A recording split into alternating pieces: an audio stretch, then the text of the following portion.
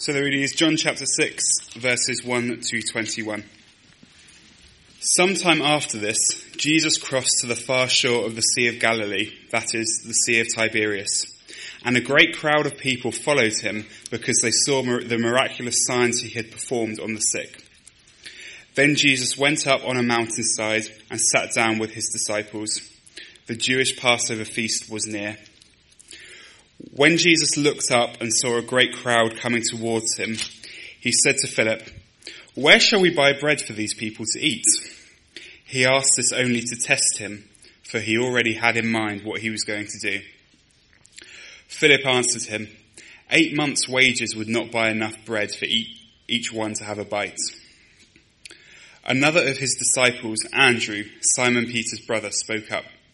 "Here is a boy with 5 small barley loaves and 2 small fish. But how far will they go among so many?" Jesus said, "Make the people sit down." There was plenty of grass in that place, and the men sat down, about 5,000 of them. Jesus then took the loaves, gave thanks, and distributed to those who were seated as much as they wanted. He did the same with the fish. When they had all had enough to eat, he said to his disciples, "Gather the pieces that are left over, let nothing be wasted." So they gathered them and filled 12 baskets with the pieces of the 5 barley loaves left over by those who had eaten. After the people saw the miraculous sign that Jesus did, they began to say, "Surely this is the prophet who is to come into the world." Jesus, knowing that they intended to come and make him king by force, withdrew again to a mountain by himself. When evening came, his disciples went down to the lake, where they got into a boat and set off across the lake for Capernaum. By now it was dark, and Jesus had not yet joined them. A strong wind was blowing, and the waters grew rough. When they had rowed 3 or 3.5 miles, they saw Jesus approaching the boat, walking on the water, and they were terrified. But he said to them, "It is I, don't be afraid." Then they were willing to take him into the boat, and immediately the boat reached the shore where they were heading. This is God's word. Well, thanks very much for your welcome. It's fantastic to be here, and I hope you all had a good first night's sleep. It's so nice to be meeting everybody. I knew 1 or 2 of you already before I came, and look forward to getting to know everybody over the course of our time together. Sometimes it's easier to remember things that happened to us when we were kids than to remember what happened last week. I heard a story about a couple of old gentlemen, very elderly gentlemen, who were sitting chatting in a chair at one of their homes a while ago, and one of them was saying to the other, my wife and I went to see the most marvellous film last week. And, "Oh yes, what was that?" says the other chap. I said, "What was it?" Tip of my tongue. A plant with flowers and sort of thorns on the stems. Rose. What was the name of the film that we saw last week? Now, sometimes it is easier to remember what happened to us as kids than what happened last week. That's what a man called Irenaeus said. Irenaeus lived at the end of the 2nd century AD, and he recounts an experience when, as a young boy, he listened to an old man called Polycarp. And Polycarp would love to reminisce about how he knew John the Apostle. And Irenaeus actually talked about how Polycarp remembered their words and what were the things concerning the Lord which he'd heard from them, including his miracles and his teaching. Wouldn't you like to have been a fly on the wall, listening to Polycarp reminisce about John, reminisce about Jesus? Well, the lovely thing is we can be flies on the wall because, in a more direct sense, because of course John wrote down a full account of the life of the Lord Jesus, an eyewitness account. Actually, not a full account, because he tells us he's selected out the most important things, the things we need to hear. But he tells us he wrote as an eyewitness. And at the end of John's gospel, you'll know that his gospel is signed off by some other people who say, "We know his testimony is true." And in John's Gospel, we meet the Lord Jesus up close and personal. That's what we're going to be doing over these 4 sessions. And we're going to be focusing on this one chapter, chapter 6. And chapter 6 starts with something which is familiar, which is the feeding of the 5,000. And I guess most of us could retell that story with our eyes shut. But it moves on to something which is much less familiar to us, and I think much less well known, which is the significance of that story for our lives today. And as I mentioned last night when Matt was interviewing me, it interests me that John spends only a relatively short amount of time retelling the story, but a great deal of time giving us Jesus' words preached in a synagogue in Capernaum, unpacking its significance. We're going to see that in John chapter 6 we reach the very heart of what Christianity is all about, with some very big and fresh lessons.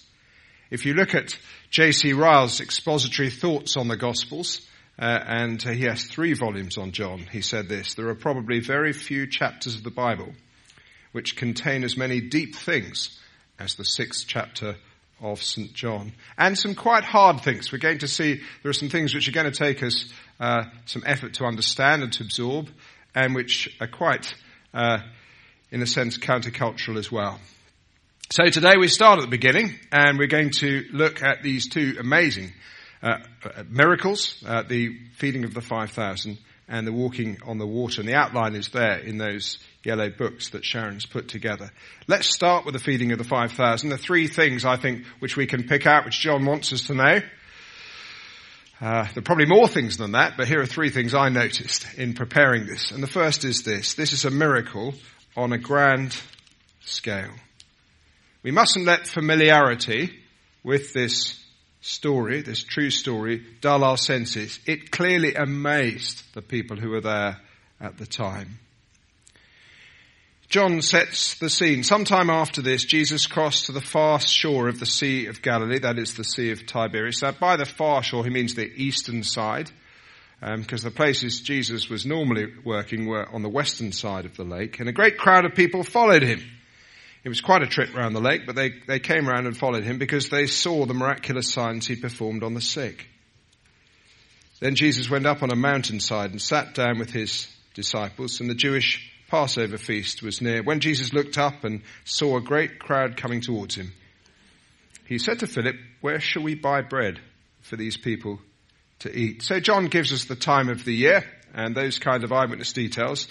And Jesus asks Philip, and that makes sense in the context of the rest of John's Gospel, because earlier on we learned that Philip was from Bethsaida, which is the nearby place. So if anybody was going to know where Sainsbury's was, it was him.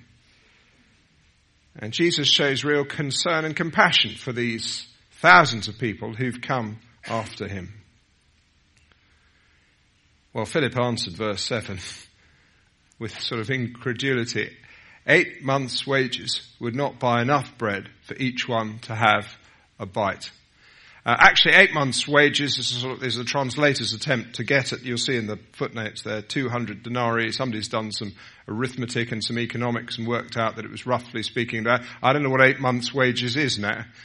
I gather the national wage is £26,000 a year, so if that comes to about £17,000 or something like that. And if you spent that much money, it wouldn't be enough even to give people a tiny bit. That's what it says in the Greek. A little bit, a bite.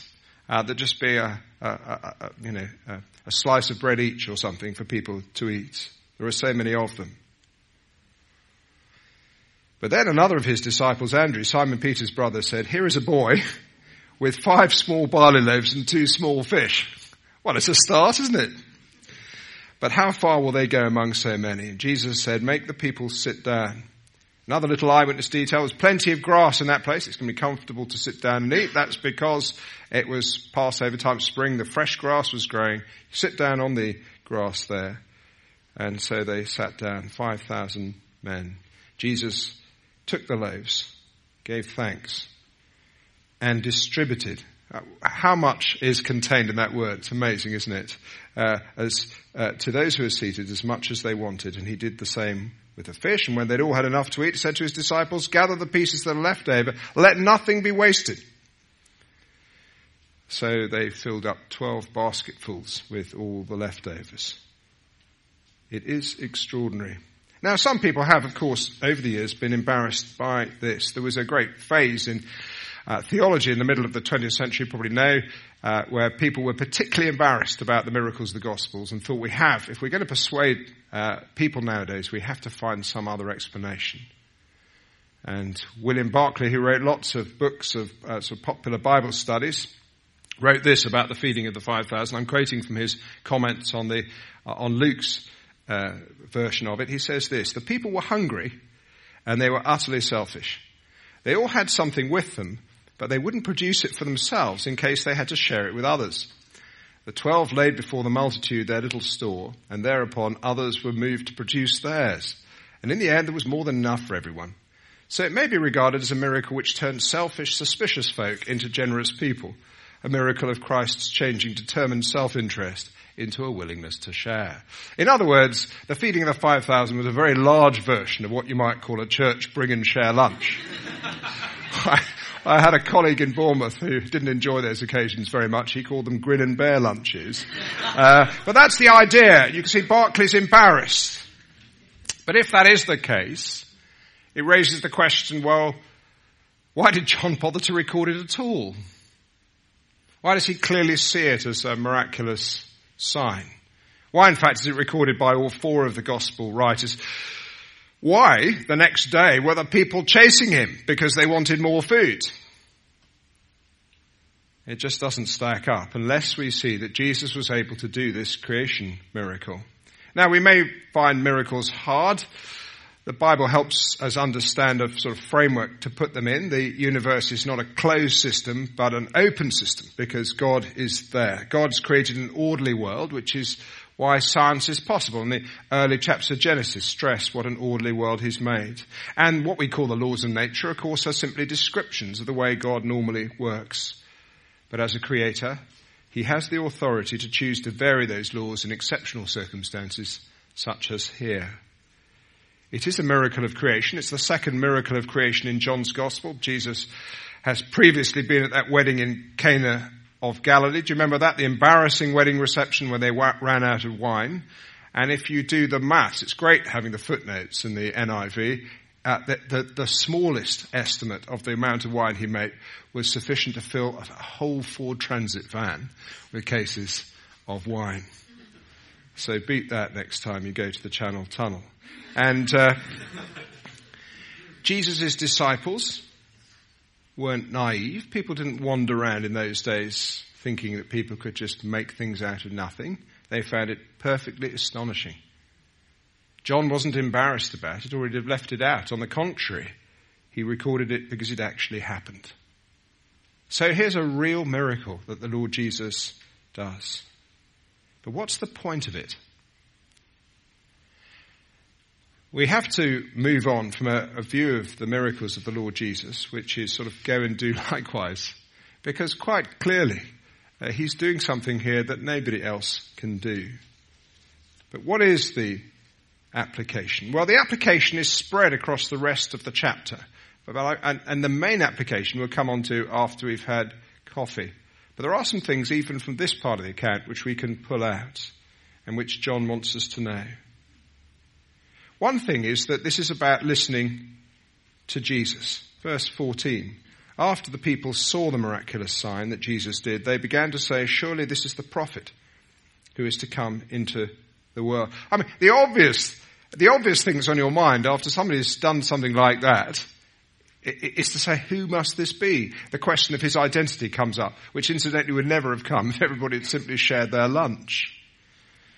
When they say, surely this is the prophet who's to come into the world, they're looking back to the book of Deuteronomy and to Moses. Because God, through Moses, had promised to send another great prophet, in a sense, like Moses. And in Deuteronomy 18:18, we won't turn to it now, but you could jot that down. God said, I will raise up for them a prophet like you from among their brothers. I will put my words in his mouth, and he will tell them everything I command them. Now, a prophet, of course, was a sort of an official spokesman for God. And that great promise was fulfilled in the line of prophets who came in the Old Testament. But always the promise was looking forward to a great individual who would be its ultimate fulfillment. How would people recognize this prophet when he came? Well, he'd be somebody like Moses. And actually, in this account that we're looking at, we see three different connections with Moses. It happened at Passover time. Moses had done something amazing. He'd given the people manna in the desert. And later we're going to see how the waters, in a sense, there's a miracle concerning the waters as well. It all looks back to that. And Jesus is identified by the people here correctly as the prophet that Moses had looked forward to, that God had promised, who would be like Moses. And if that's the case, what is the right reaction to him? Well, Deuteronomy 18:19, I'll read out to you. So just turn back to that. After the promise of the prophet, God says, I will put my words in his mouth and he will tell them everything I command him. If anyone doesn't listen to my words that the prophet speaks in my name, I myself will call him to account. So when God sends his prophet, the application point is listen. And I think it's very important that we get that straight at the beginning of this section. John doesn't waste a word in the way he structures this account, because Jesus is about to say a number of things which are going to sound quite hard-hitting and quite controversial. And right at the start of the message is, listen, he is the one God sent into the world. Of course, John would have us know that the Lord Jesus is far greater than simply a prophet. He spills the beans, as you know, right at the beginning of the gospel in the prologue, where he says, in the beginning was the Word.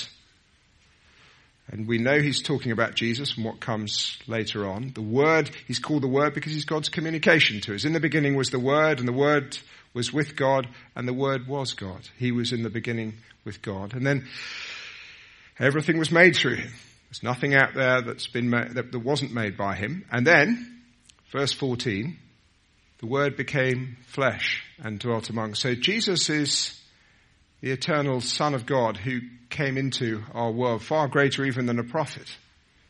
He's the one who is with God and who is God, who's come into our world.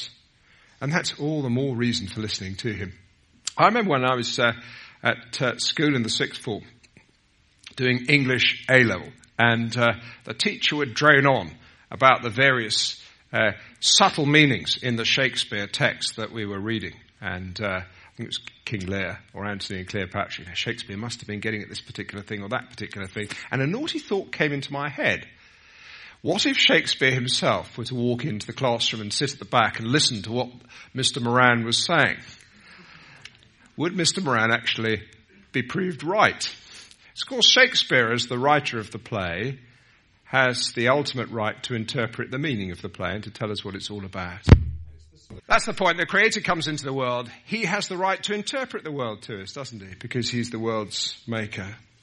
And right at the start of this section, the living God is saying to us, will you listen to the one that I've sent?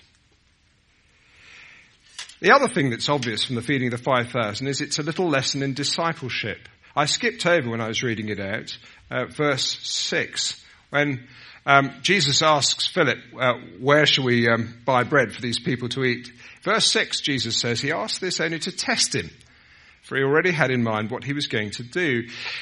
In other words, he wants his men to learn something from what he's about to do. And there's a little bit of a contrast here between Philip and Andrew. Perhaps it's too blunt to call them a glass half empty and a glass half full sort of person, but Philip can only see the problem.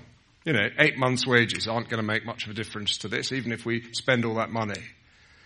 Andrew, by contrast, comes with 5 loaves and 2 fishes and sort of says, well, here's a start. And the lesson seems to be that given who Jesus is, he will multiply what we bring him if we will just do that. And you think of the way that Christianity has grown. It started with 12 men, and now all over the world, hundreds and hundreds of millions of people who belong to Jesus. And don't you notice this in the way that God takes and uses people? It's one of the great perks, I was saying to Matt last night, isn't it, of being in ministry. You can see people change and grow. And you see how people come with the gifts that God's given them and put them to the Lord's use, and he will multiply that. I had a friend who's known to one of you here in the church I served in Bournemouth, who was painfully shy at school and quite introverted. He was marvellously converted at university. He went back and he started just to begin to talk to people about Jesus. And God just fanned to flame that gift. So he was talking to everybody about Jesus. And people, bit by bit, there were people becoming Christians just through his conversations. And then we took him on as a church. We sent him to Cornhill course and he came back and now he works full-time for the church, getting around the area, talking to people about Jesus, as well as working his way around the sort of edges of the congregation as well. And it's amazing to me. What he did was he took, in a sense, what looked like tiny resources that Jesus had given him. Or it might be the teacher who decides that they're in a school and they think, I'm just going to start a Christian union in this place, or get stuck in with that. And they put their opportunities that Jesus has given them to work, and he will multiply that out of all proportion. Or perhaps it's the way we use our money, or some aspect of what God has given us as we lay it at Jesus' feet. It's a wonderful lesson, this. And a part of the lesson is don't wait for a bolt from the blue. Start with what you've got and get on with it and use it for Jesus. I think often we have a kind of unstated coolness. Well, I couldn't ever really make any difference. Well, that's Philip's attitude. It's worth learning from Andrew. Here are 5 loaves and 2 fishes. Now let's look at the other of the things that happened that same day, the walking on the water. Verse 15, Jesus, knowing that they intended to come and make him king by force, withdrew again to a mountain by himself. Now, there is a problem at this point because people fancy Jesus as a political leader. And actually, who wouldn't? He can do a load of things that no other politician can do. We all know about this thing called quantitative easing, which appears to be the ability to magic money out of nowhere. But I gather, those of you a lot more high-powered in the economics and business world here will know that actually it has various consequences. But Jesus really can create resources from nothing. Of course they want to make him their king. Who wouldn't want to have a ruler like this who can feed them all the time? But he doesn't want that. He knows they've misunderstood his agenda. We'll come back to that later. So he heads off by himself. And evening comes and the disciples want to head back home. And he doesn't presumably want to go with them because the crowd's still there and they'll intercept him and try and make him king by force. So in a sense he's sort of hiding away and they head off across the lake. And this storm whips up. And if you ever go to the Sea of Galilee, the tour guide on the bus will probably say, as he said to our group, it's famous for the way storms can just sort of blow up out of nowhere. And that's what happens. A rough wind was blowing and strong wind was blowing and the waters grew rough, verse 18.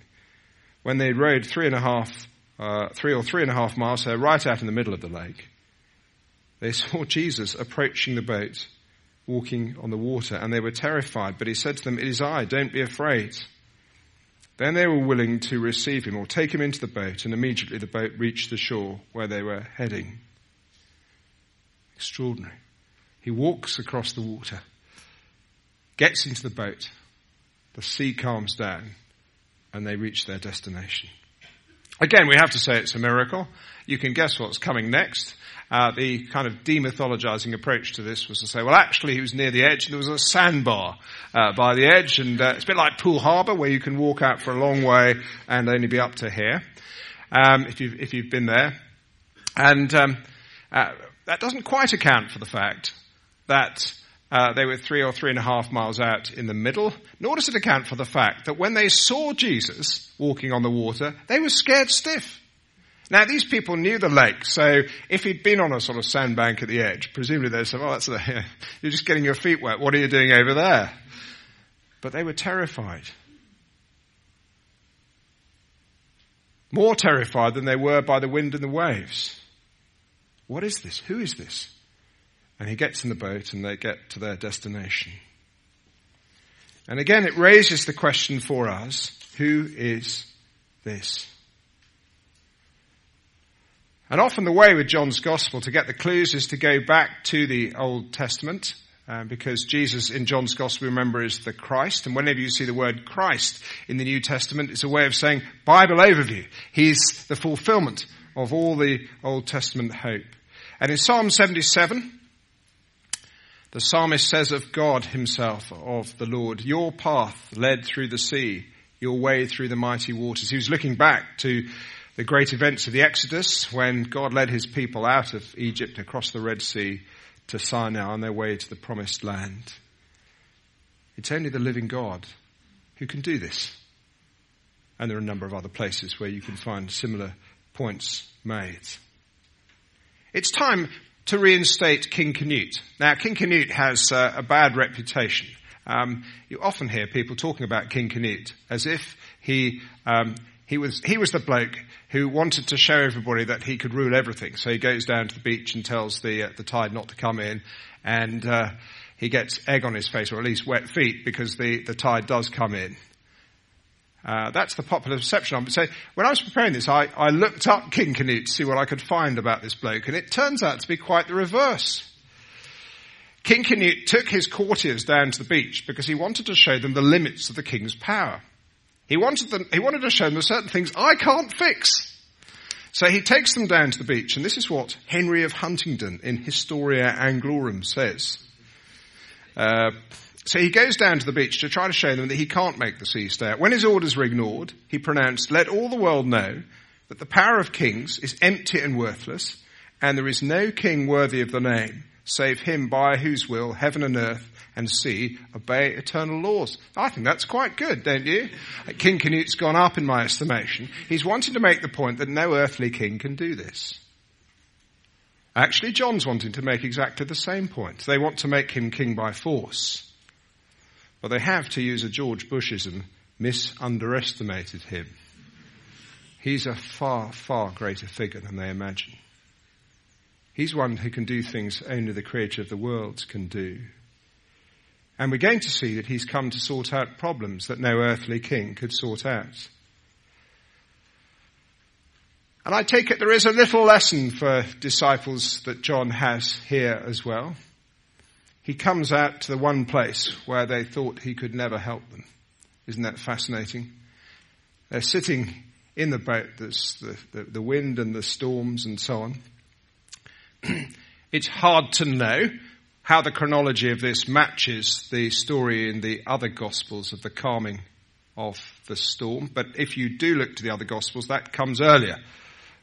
So I can sort of imagine them.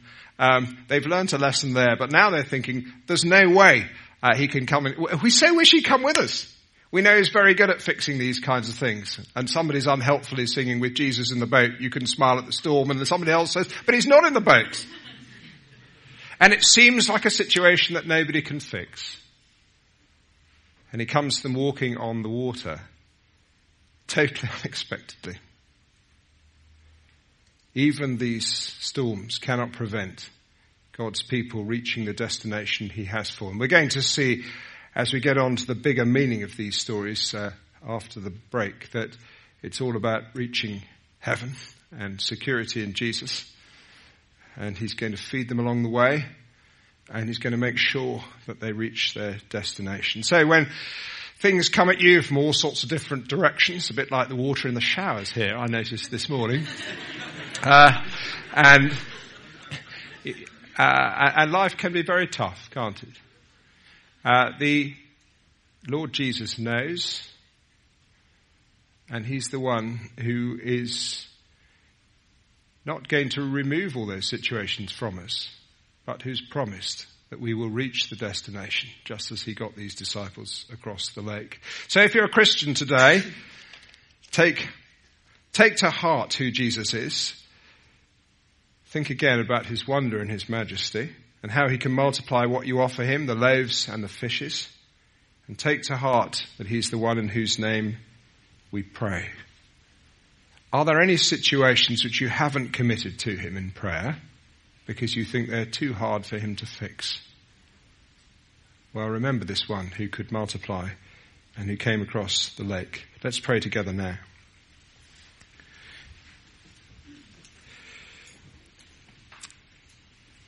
Our Lord and Saviour, we praise and thank you for this true eyewitness account of these majestic and awesome things which you did.